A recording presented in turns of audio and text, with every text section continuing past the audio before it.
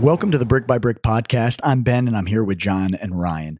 For today's episode, we're going to discuss the geographic area of choice for most investors when they're first deciding where they want to make their first real estate investment.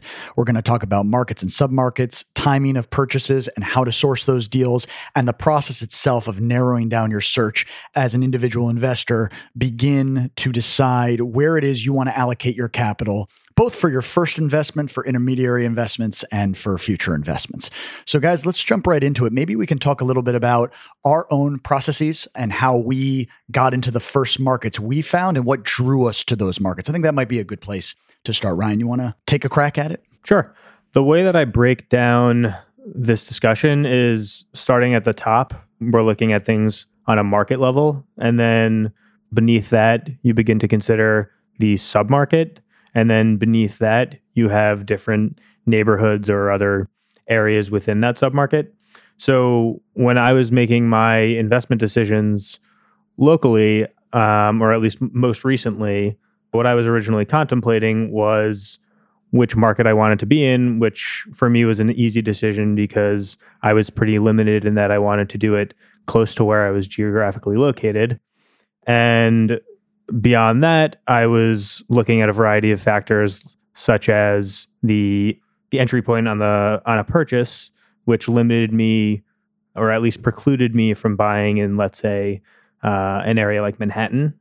And then lastly, I was looking for neighborhoods that kind of struck a balance between something that had a little bit of a positive outlook moving forward, but that wasn't so saturated, it wasn't so competitive nowadays, that I felt like where I felt future opportunity or future values had kind of passed me by. Yeah, I think where to invest is a broad topic. And the way that I got started was just, if you listened to the podcast before, my investing story is like I just wanted to buy a place near where I was already living. So, I was living in Manhattan and I wanted to buy a place in the greater New York City area. So I bought a place in New Jersey, which was the closest affordable place at the time to where I was living. But the factors that go into where you want to invest, I think, depend a little bit on your investment thesis. So maybe we can get in a little bit to that. I think from a very high level, the easiest way to say where I want to invest is I want to invest in a place that makes me the greatest returns, but that may not exactly be the greatest returns monetarily, may not be correlated with your goals in doing real estate investing. So for example, if you can make great returns in a city very, very far away from where you live, that might be nice. But if you want to get into doing investing, say full time, or you want to be a real operator, totally outsourcing your investments to a third party in a different city is not going to fulfill the goals that you have of being a real estate operator. I know Ryan actually started investing not locally, right? Your first deal was in Nashville, is that right? Memphis. I wish it was in Nashville. So close. I think that would have appreciated quite Walking a bit in more Memphis. than Memphis did. It was a turnkey investment, right? It was. You It didn't was do a construction on it. Yeah, it was a single family. Purchased it for right around $50,000 and rented for like $675 a month. How did you find that?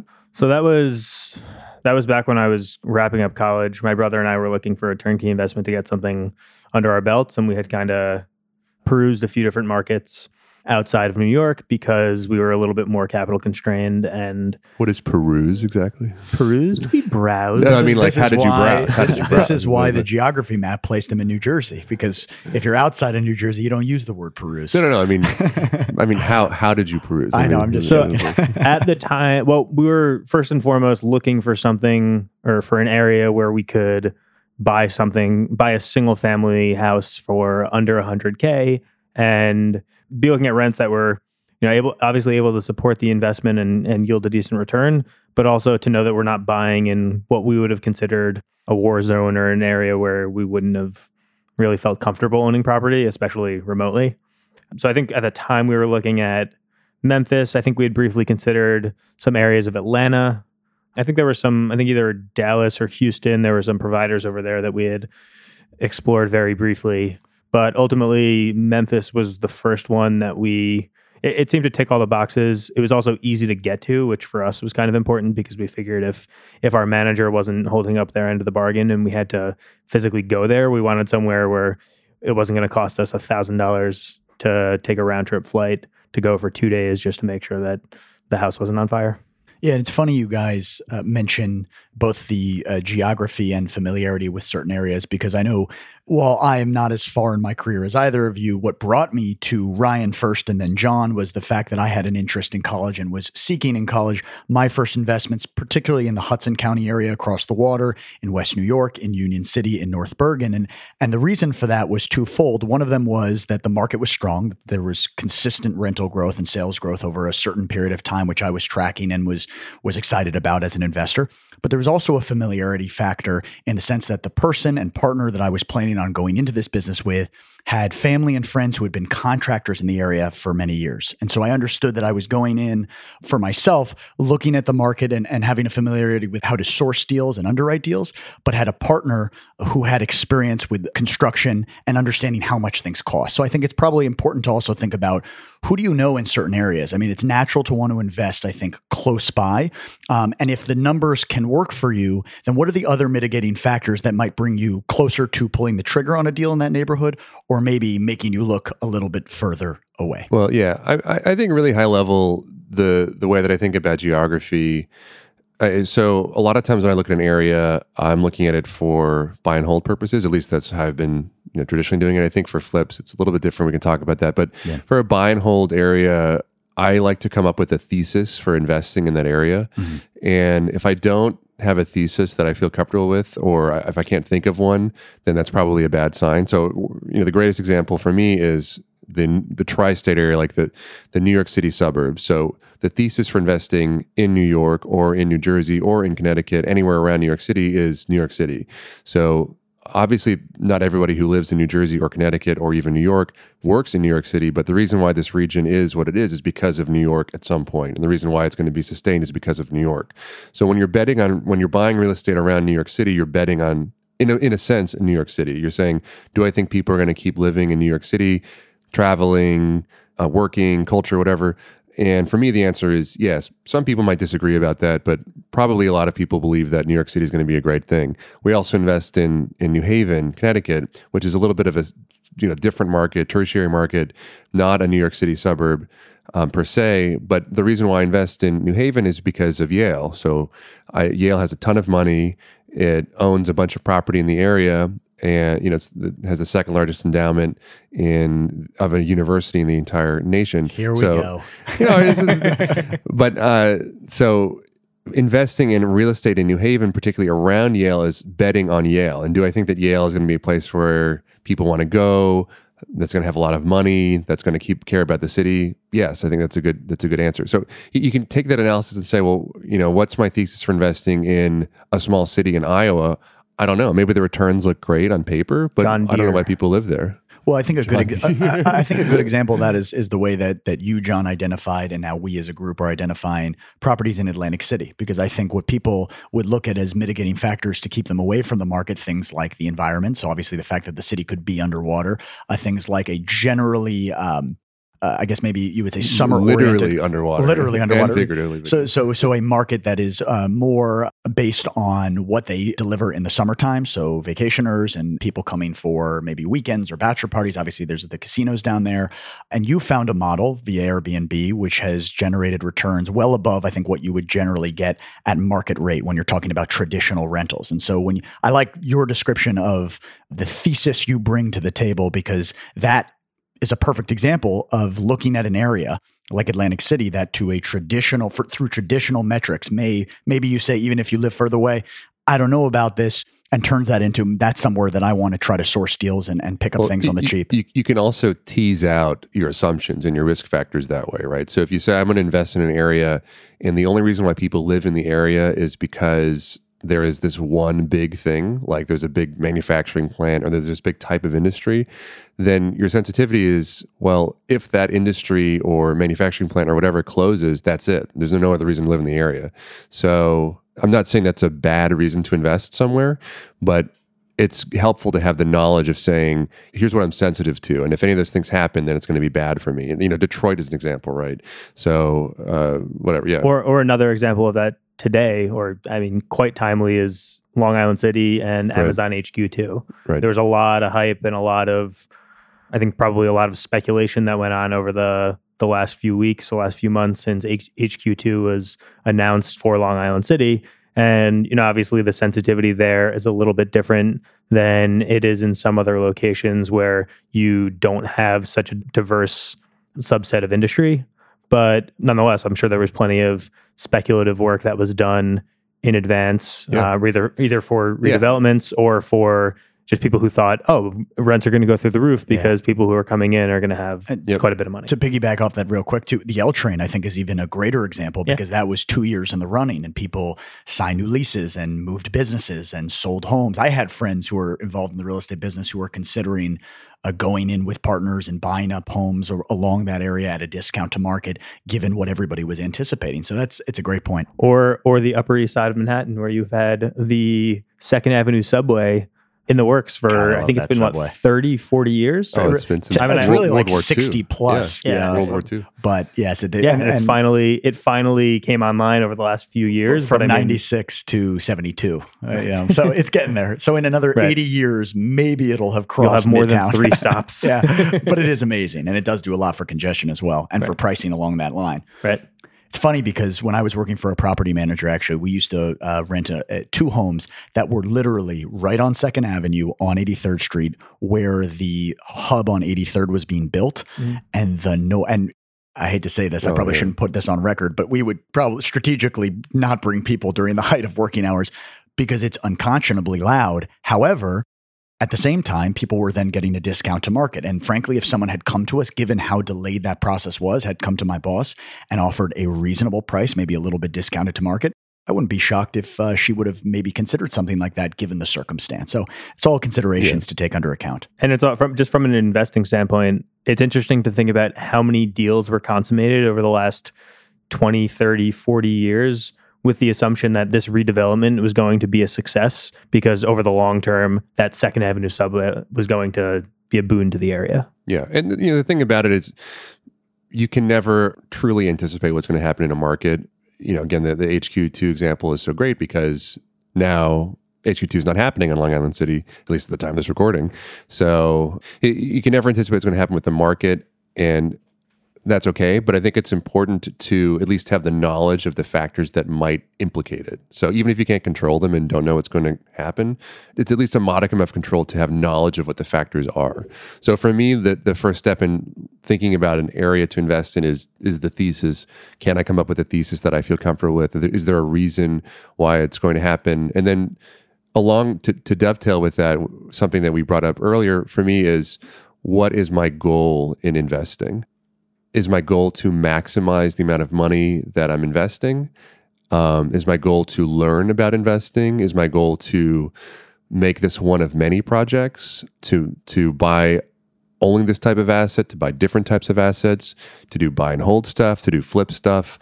And that depends on you. My goal getting started in real estate was to do more real estate investing. And for me, that meant it was conducive to invest near where I was, because if I was investing on the other side of the country, even if I wanted to do a lot of that, just physically getting there would be very, very hard.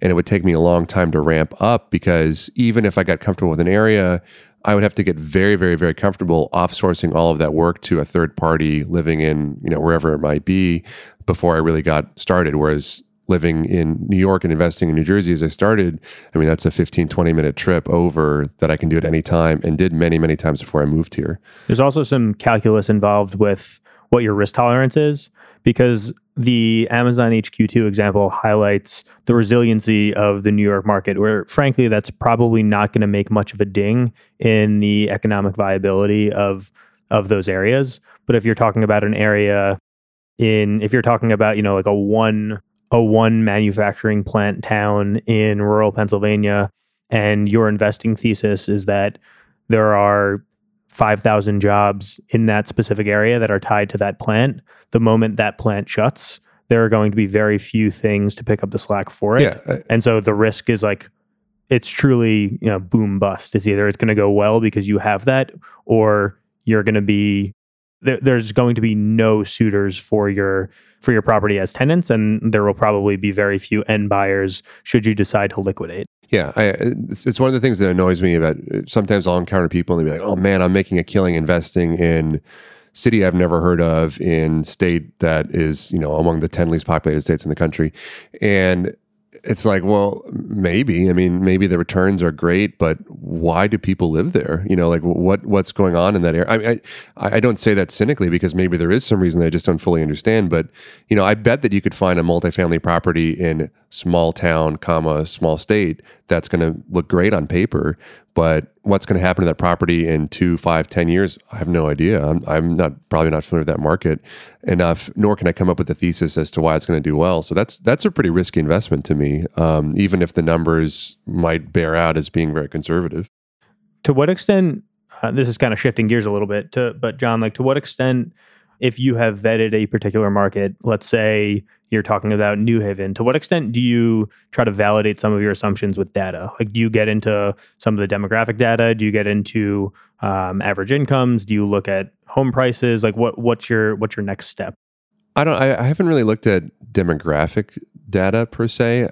What I'm most interested in would be the rents versus price of homes for a buy and hold. So that information is extremely readily available. It's literally going on Zillow or anything, looking at what homes are, and then going on Craigslist or Rentometer or any of these other websites and seeing what the average rents are. That alone is a pretty good starting point. I think crime data is very helpful. I think crime is probably one of the prerequisites to a lot of, you can have great returns on paper, but if you can't walk outside your door, nobody's going to live there. There's a big distinction in my mind between what the returns could be on paper and what they actually are. A lot of areas that have bad crime, you look at whatever analytical model you want to look at, cap rate, cash on cash return, IRR, whatever, and you say, oh my gosh, it's so great.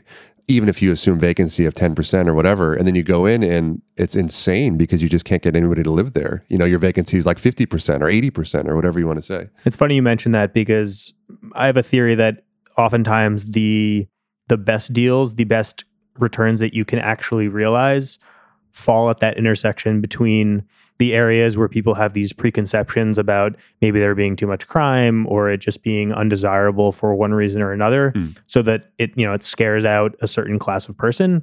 But at the same time, the reality is once you investigate it, there are still plenty of people who do live there, and the perception of crime perhaps is overblown. Right. And so I think that's really where you can maximize returns, and that's where that kind of like artistic or subjective metric of like intuition comes into play, where you actually go somewhere and you see it and you understand what the living, breathing fabric of that society or to use is. A concrete example. And so I started investing in Union City, New Jersey, and I think Union City and Jersey City as well very much have fit that thesis. So even now there's a perception in parts of Jersey City, but certainly 5-10 years ago in many parts of Jersey City and Union City that the area was dangerous and unsafe. And it certainly was in the 90s. But if you physically go to the area, if you walk around and you talk to people and you say, do you like living here? Do your kids like living here? Have you ever experienced bad crime? Whatever. No one says anything at all. If you look at the news reports, there's maybe domestic issues or maybe small property crime type stuff, but not anything that would really disincentivize someone to live there. But there's this widespread perception that the area is not good. And to your point, absolutely, you can make a killing. We've also talked about this in the context of comparing certain cities that have the reputation for being kind of like the worst of the worst. But even within that classification, there are big differences. I think we were talking about it with some of the cities up here where people around here may say like, what are you doing buying in so-and-so town or so-and-so city? But when we go there, we feel pretty comfortable during the day. There's people coming to and from work, people just kind of hanging around talking, and no hostility, no obvious signs of threats really. Yeah. But there are other places where we've been where you go and you'll go like 2 or 3 blocks and all you see are vacant abandoned houses and just like the absence of life, which is perhaps the scariest thing. Yeah. And as far as that concerns an actual investment, my theory with a lot of these places up here is that while there are certain tiers of desirability, at the end of the day, there's a shortage of housing and people want to live where there's like safe, clean, quiet, comfortable place to live. And if you can provide them with that, even if it might not be an area where you personally would live, that doesn't mean there aren't plenty of reasonable, nice, qualified people who will live there. And I think it's an important point too, because you want to try to fight your own biases as you look at these different areas. So I think it's very easy to fall into this sort of ideal, especially if you're coming from outside of the real estate business, that somebody says something about maybe Irvington or East Orange, both places that we're either invested in or doing work in. And you just say, oh yeah, why would I go there? Or what could possibly be there? And then when you put your boots on the ground, you learn that there's actually opportunity, whether it be in construction or investment. And I think that just the other day, I was talking to friends who were from the Summit, New Jersey area, describing work we were doing in some of those municipalities, and they were stunned. I mean, they were flabbergasted. Irvington, what are you doing there? Obviously, there are different areas that have different levels of crime, what have you, in all these different cities and townships.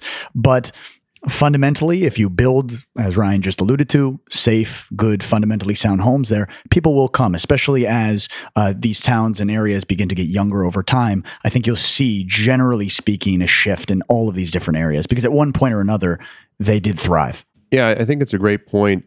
So something that occurs to me is a lot of what we're talking about is very specific to the Northeast, and I don't want to gloss over there are listeners who are not from the Northeast, and I think it's hard to describe exactly how block by block a lot of these neighborhoods are. So kind of within that observation is, to go back to Ryan's first point, something that I really like to look at when I'm looking at cities or blocks or whatever it might be, is the build quality of homes, because a lot of these homes, we're not buying new construction in this area. These homes were built 40, 50, 60, 100 plus years ago. And by looking at the homes, you can say, well, this area used to be very wealthy, or this area was never particularly wealthy, or this, unwealthy area now has become wealthy for some reason. So one good example for me is East Orange. East Orange is an area in New Jersey that has I would say, quite negative perception just in terms of housing and demographics and crime and whatever else you want to say, educational system. And definitely it has some problems. However, the build quality of a lot of homes in East Orange is quite nice. And there are some areas of East Orange where you look at homes that are on a half an acre of land, which for this area is a huge lot. And you say, well, this is a beautiful home. I mean, beautiful original woodwork that you could just never reproduce today, never would reproduce today. And that gives you some sense to say, well, this area at one time was wealthy. Maybe it could be wealthy again. What are the reasons why it became unwealthy? How does that work? And truly, I could walk 3 blocks, literal blocks in any direction from that and be in a totally different area. Where I live right now, where I'm physically located right now, literally, I could throw a stone across a river and go into an area that is totally demographically, economically, socially, educationally different than where I'm living. That's pretty rare and should inform people that want to invest in areas like this to say, I need to do my homework to figure out not only the city, not only the neighborhood, but the block that I'm interested in investing in. Yeah, listen, we just had that happen with also a property. This is a little bit of a different area on the border of Nutley and Clifton. And talking about, okay, on a macro level, right, you want to just know what's the neighborhood like. So we've talked about crime, we've talked about education, and we've talked about socioeconomic and cultural history of the area. But also within that is, okay, so what is the designation? So being in different counties means you might be designated for different public schools and different zones. So these are the kinds of things, obviously, different costs affiliated with maintenance and what have you based on the history of the area and the build of the homes in the area. So these are all things that you have to consider. And I know when I'm looking at comps, even in these areas, and I'm used to growing up in New York City where truly, it's not even just block by block, it's lot by lot, it's building by building, the values change. Coming to New Jersey, where the lot sizes tend to be a little bit smaller, probably on aggregate than the rest of the country, it's still the same way in many respects. And looking at Garfield the other day, I was looking near the water, I think on River Drive. And again, in certain areas, lot by lot, I see sales of similar like properties at the same square footage with similar lot sizes going variant ranges of $100,000 to $150,000. So do your due diligence on the specific area, the specific building, the specific lot. I think John hits the nail on the head with that one. And if you're going outside of what if you're investing remotely and looking at an area where maybe you didn't grow up or maybe you don't currently live, it's also important to take into account some other factors that may be variable depending on the region. So, for example, in northern New Jersey, it's very common that when you buy a house, you'll do an oil tank sweep and confirm that there is not an oil tank on the property. An underground oil tank. Underground. Yeah. Or oftentimes you may see them in the basement too. But of bigger concern is the the underground variety.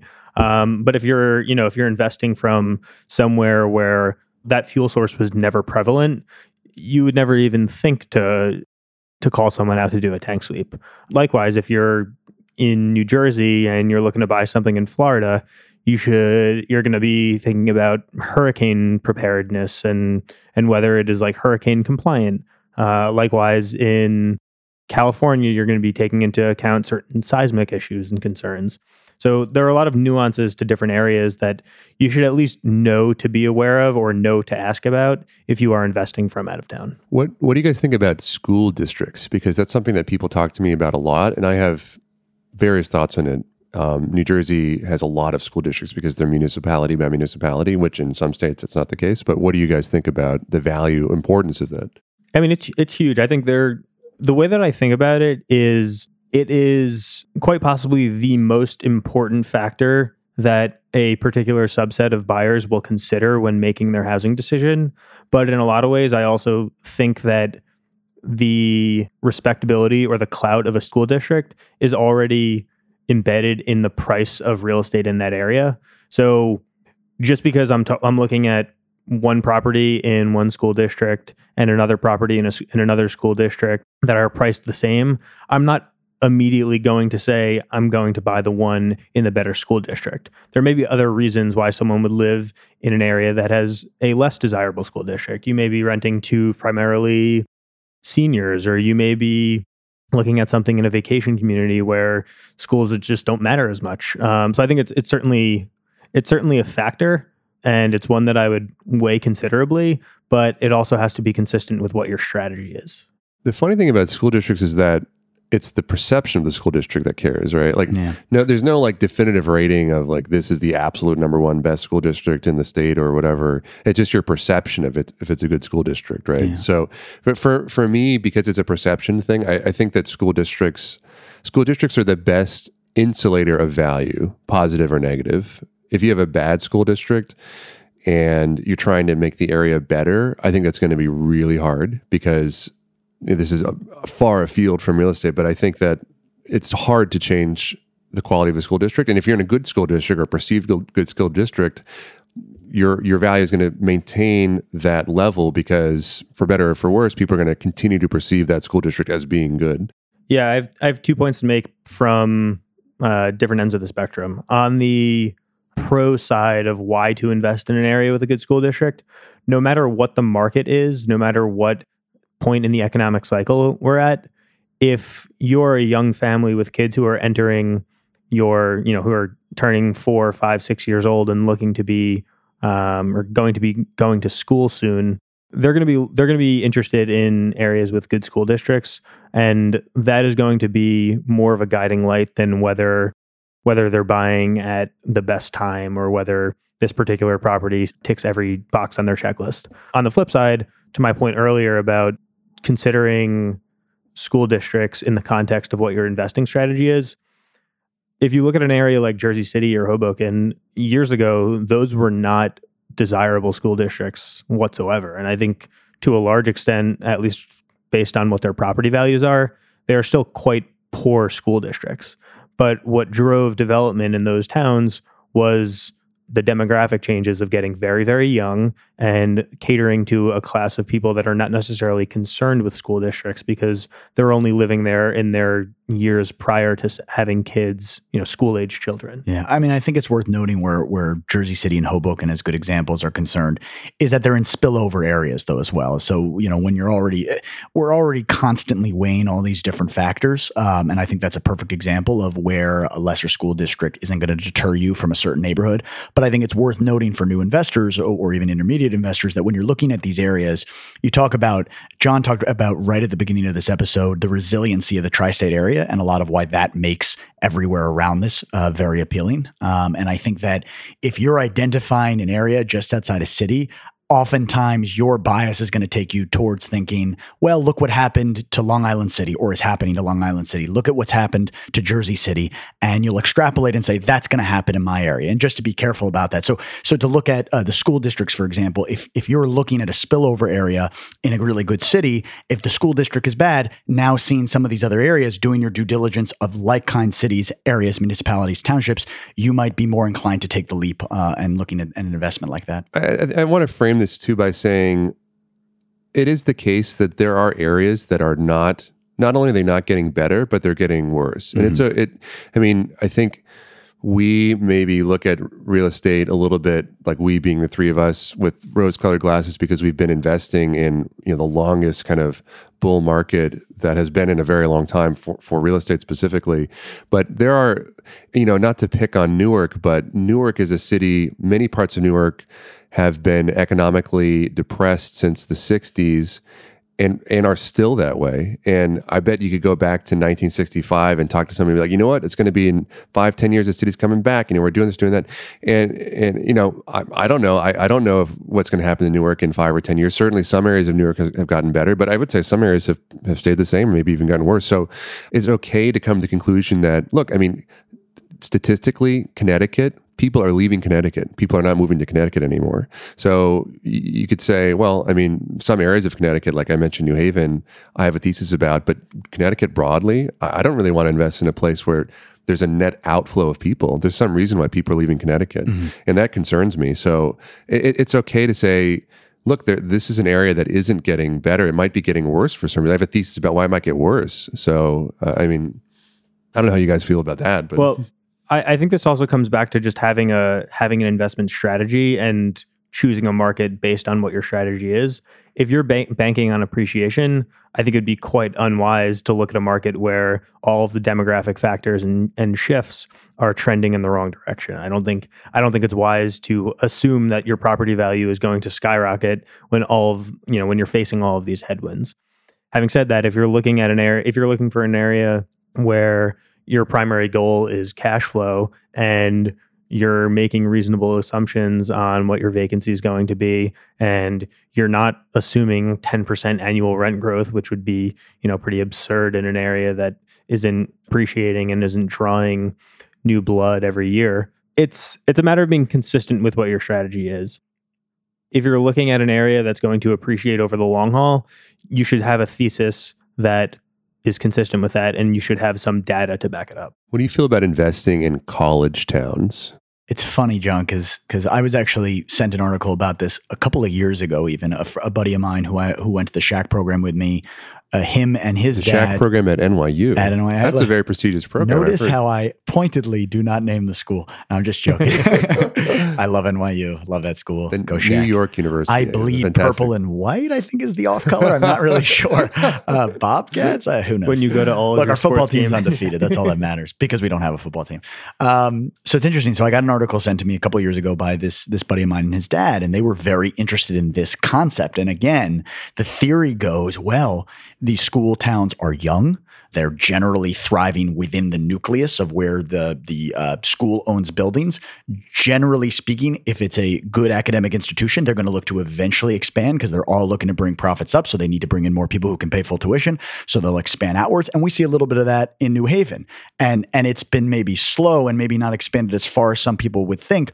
But this is the question, because as I now know, having been introduced to the neighborhood to John, within a certain radius, that is true. The margins still work out for new and intermediate investors, but it hasn't come all the way, I think, within a margin, and when I say margin, I mean a geographic margin, that I think most people would have predicted, given the prestige and the academic successes that surround a school like Yale and the perception. To me, no matter what your thesis is, it's almost impossible to accurately predict appreciation, because any appreciation that you are assuming, okay, let's say your thesis is Temple University is expanding here. That's going to catalyze the area and there's going to be a lot of growth. It's going to drive property values up. The other thing that can counteract that is if there are 30 other developers who have the same theory that you have, and they go snatch up all developable land and they build way in over excess of supply relative to what the increase in demand will support. So just because things are happening and things are trending in the right direction, in that scenario, you may actually see a decrease in property values. Yeah. So I think appreciation is always very difficult to predict. And I think it's foolish to make an investment solely based off of that thesis.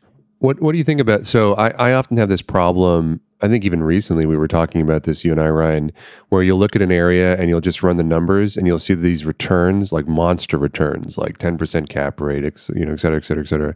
And sometimes I look at that and it's like, why don't I just buy everything in this city? Like why am I even bothering in other places where I'm not getting those returns? I can come up with reasons right now, like as to why I wouldn't, but I wonder how you guys feel about that if you've seen places like that. Well, I mean, I think diversification is the name of the game. I think people talk about this term a lot, but to me, the first thought I have is Atlantic City is a perfect example. The returns that we see cash on cash, the cap rates, particularly for our model and our thesis in that area, is quite substantial. Of course, Hurricane I feel Sandy. like everybody's going to start investing in life.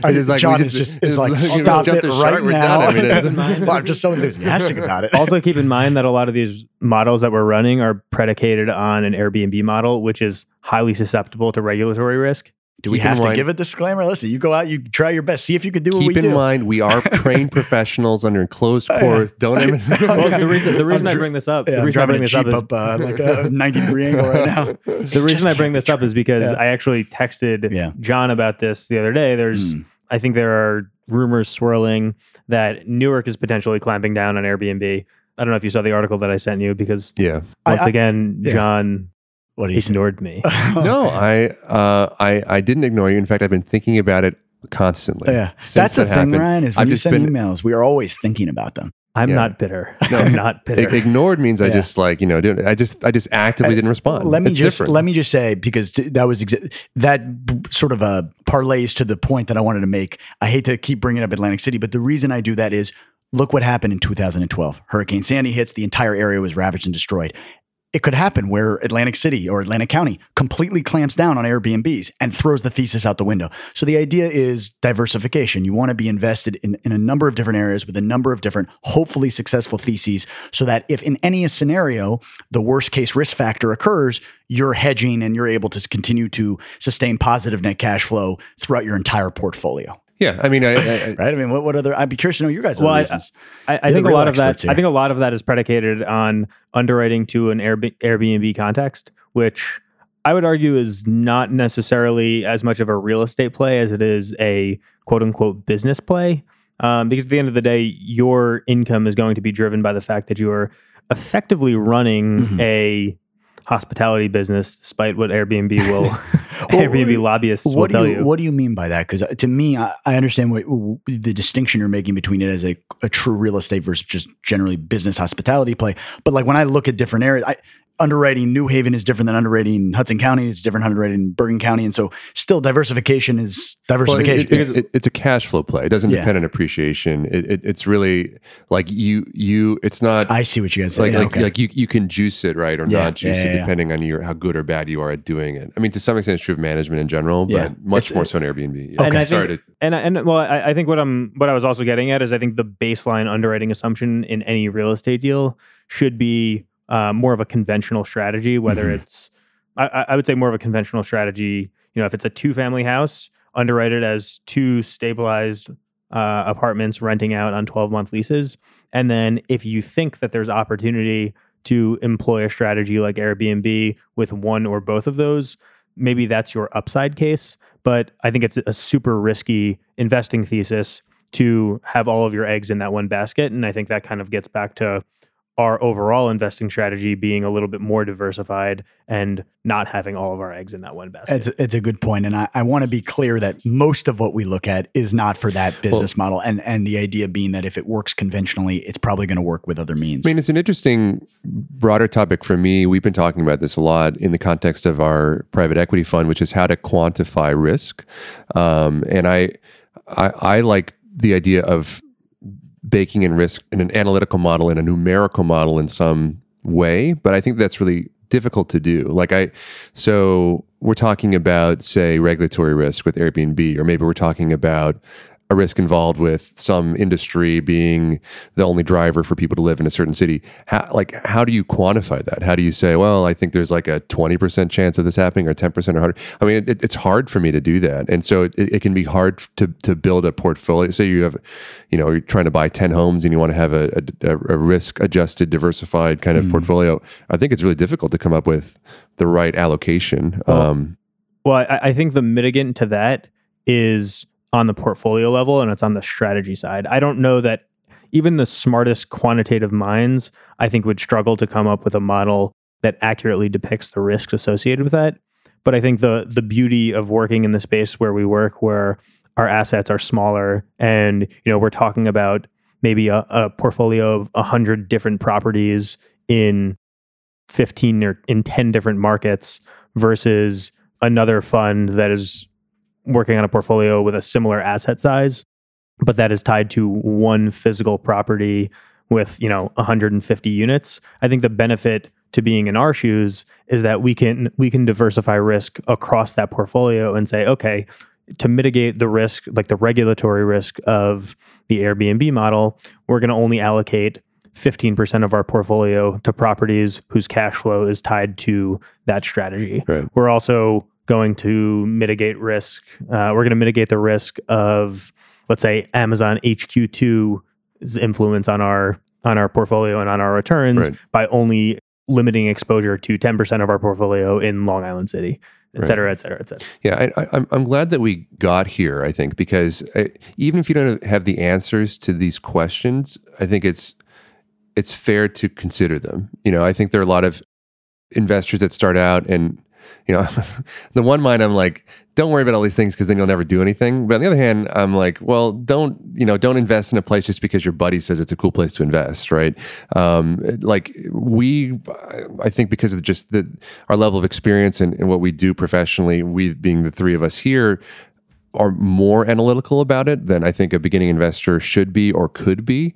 But even having this thought process, I think is novel for a lot of investors just getting started because they're not thinking about risk and investing theses and things like that in an area. I think understanding risk is a difficult topic, but I think or maybe quantifying risk is next to impossible, but understanding risk is a little bit different. And I think that is a goal that every investor should strive towards prior to making a significant investment decision. And what I mean by that is you may be looking at something in New Haven and you may be looking at something next to in another town that is heavily driven by like a smaller university. You may say, oh, like college towns are great as an overlying thesis. But I think to understand the risk of hitching your wagon to an institution like Yale versus the University of Phoenix, which is a quasi-educational institution. No, I totally agree. I think the reason why I brought up investing in college towns, and not to go everywhere, but what I wanted to say about it was that there's a big difference in investing in a established university than a community college. Yeah. Even if they both might be in a college town. Not that there's anything wrong with the community college at all, but in terms of your long-term idea, is this place going to be around? I mean, I have a pretty good idea that, the second oldest university in the country that has the second largest endowment is going to be around. I don't know that about a school that was maybe started 3 years ago that has no money, that is just trying to make a quick buck or something like that. I think it's also worth at least throwing out there the fact that maybe education down the road won't look like what it looks like today. Mm-hmm. So I think an institution like Yale is prestigious enough that they will probably find a way to stay relevant and to live on. But, if in 20, 30 years down the road, education may not take the same form that it does today. We may, I think we kind of take for granted the assumption that 4-year colleges are kind of the norm these days, but that wasn't always the case, and it may not always be the case in the future. And it's interesting to contemplate a world in which that is not the case, especially if you're hitching your wagon to investing in quote unquote college towns. It's a really interesting point, and I want to actually touch on one thing very related, which is that there's so many things like this that are going on that our limited perspective, having invested in real estate only for a few years, can't really observe it, but one thing that always blows my mind is the influence of ride sharing, Uber and Lyft, that they have had on suburban America. I think is tremendous. I mean, it's changed a lot what it means to live in a suburb and still be able to go out and say drink or do whatever else that you maybe couldn't do if you had to drive. And imagine what, say we someday soon maybe we'll have autonomous vehicles. What might that change for people living in a suburb or people that have to commute? What if we have the Elon Musk, Hyperloop dream, or we can get from San Francisco to New York in an hour or something like that? How might that change? I am so inspired right now. It's funny that you brought these up because I had. What if we could live on Mars? My God, I had those same two thoughts running through my head as this conversation was evolving, and I don't know the extent to which either of you are familiar with like black swan theory, black swan investing, but it's a great film. I've actually, surprise, never seen it. Oh my God. But I think as human beings, we are uniquely poor at quantifying like the risk of outlier events. And there are a lot of things that in our minds are probably perceived as impossible that are really just improbable, which means there are enough of these improbabilities that eventually something is going to stick. And that's going to be something transformative. And it's going to be something that turns on its head all of these things that we take for granted, like something like a Yale falling off the face of the earth, or something like Washington, D.C. ceasing to be the political capital of the United States, right, or New York ceasing to be the most relevant city in the state or in the country. And this is kind of a diversion from where we're going because these two are inspiring me with the words of wisdom about the future. But I do want to also address to newer investors, kind of like myself as well, and go back to a point about not necessarily being overly cautious, but understanding sort of where you're at in terms of your equity means and in terms of the amount of research and experience you have in certain areas, even looking beyond what the future holds. Because one of the things that I come back to, because I think about all of these potential changes that are going to occur in society and cities and suburbs, et cetera, which will affect markets. And I would just encourage, I think, investors, when you're identifying the geographic location you're going to just be real with yourself within your means and not to necessarily extrapolate beyond what the numbers and area and people who are on the ground are telling you, because you may believe in a lot of these things that are coming to these areas, but it's very easy to fall into the confirmation bias cycle of saying of believing a certain ARV for a flip, or believing a two-family is going to generate XYZ at market when really it's rent control or rent stabilized. And I realize this seems like a huge diversion from where we were, but I do want to get back to sort of this idea that when you're looking at some of these areas, to be that maybe that first project isn't always saying, well, this and this is going to happen, so I'm going to be super aggressive and invest in a 5,000 square foot commercial space. Staying in for example, the multifamily market might be the best idea for you as you're analyzing the geographic area that you want to invest in for the first time. Yeah, it's all, for me, it's a risk reward sort of calculation, right? I mean, it goes back to one of the first things that we were talking about for me, which is just define your goals. Mm-hmm. If your goal is to learn more, then that dictates where you're going to invest. If your goal is to make as much money as you humanly can, then that's a very different goal. If your goal is to make as much money as you humanly can in a year versus in 10 years versus in 100 years, that's a very different goal too. Maybe your goal is just to house hack and not have to pay rent and get a little ancillary income on the side. And that's a different thesis that comes up depending on the honestly, area. if your thesis is long, if your investing horizon is long, you can make some pretty fantastic investments. I mean, there are families in New York that have generational investing theses. So, I mean, they literally bought property in World War II that only now are they really cashing in on, and good for them. I mean, that's, that probably in 1950, buying a very large piece of land in Times Square might have been very speculative, and it probably looked like a horrible investment until, can you imagine? Oh my God. the Giuliani administration, let's be honest.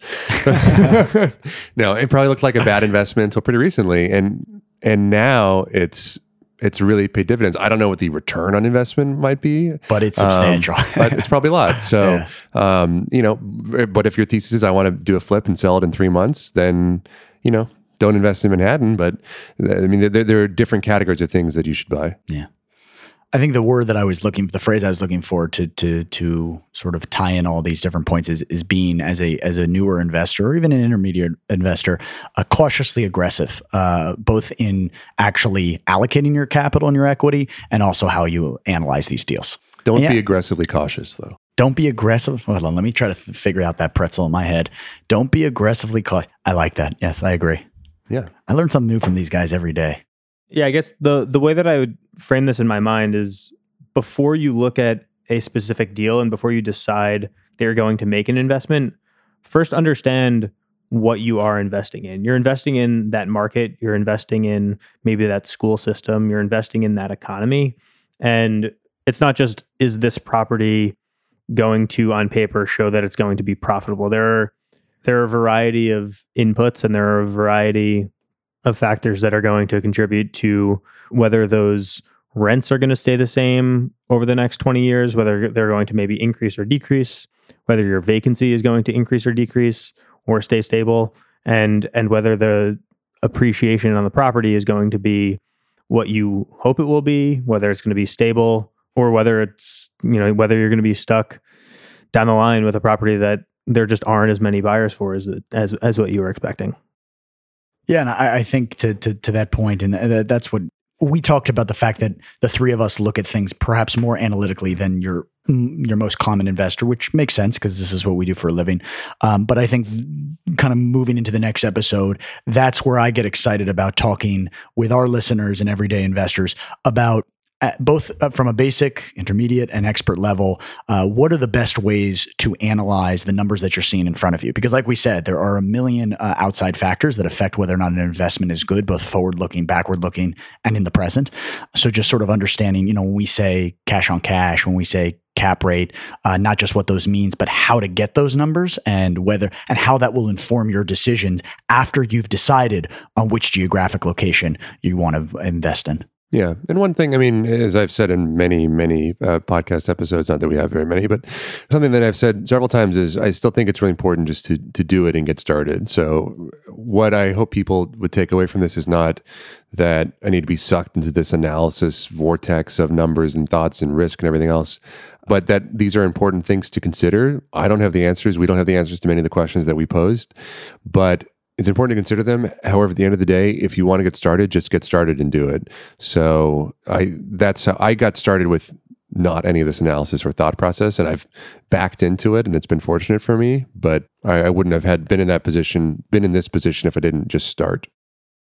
Yeah, and I would also just think about the risk that you are taking. I think a lot of the reason why this kind of analysis paralysis or these kinds of mental models are there for quote unquote market analysis, those are in large part driven by developers who are looking at building 600 units in an area, and where at the margins, the difference between 2% population growth and 2.5% population growth are going to be the difference between whether they have enough people to live in their building or not.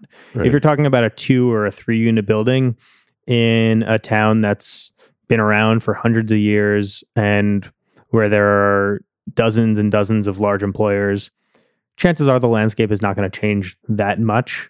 So if you've got a decent deal, which we'll discuss how to find in the next episode, you can pretty safely pull the trigger knowing that the variables that are outside of your control are likely not going to move the needle too much. Guys, thank you for your time and your expertise. As always, I appreciate it.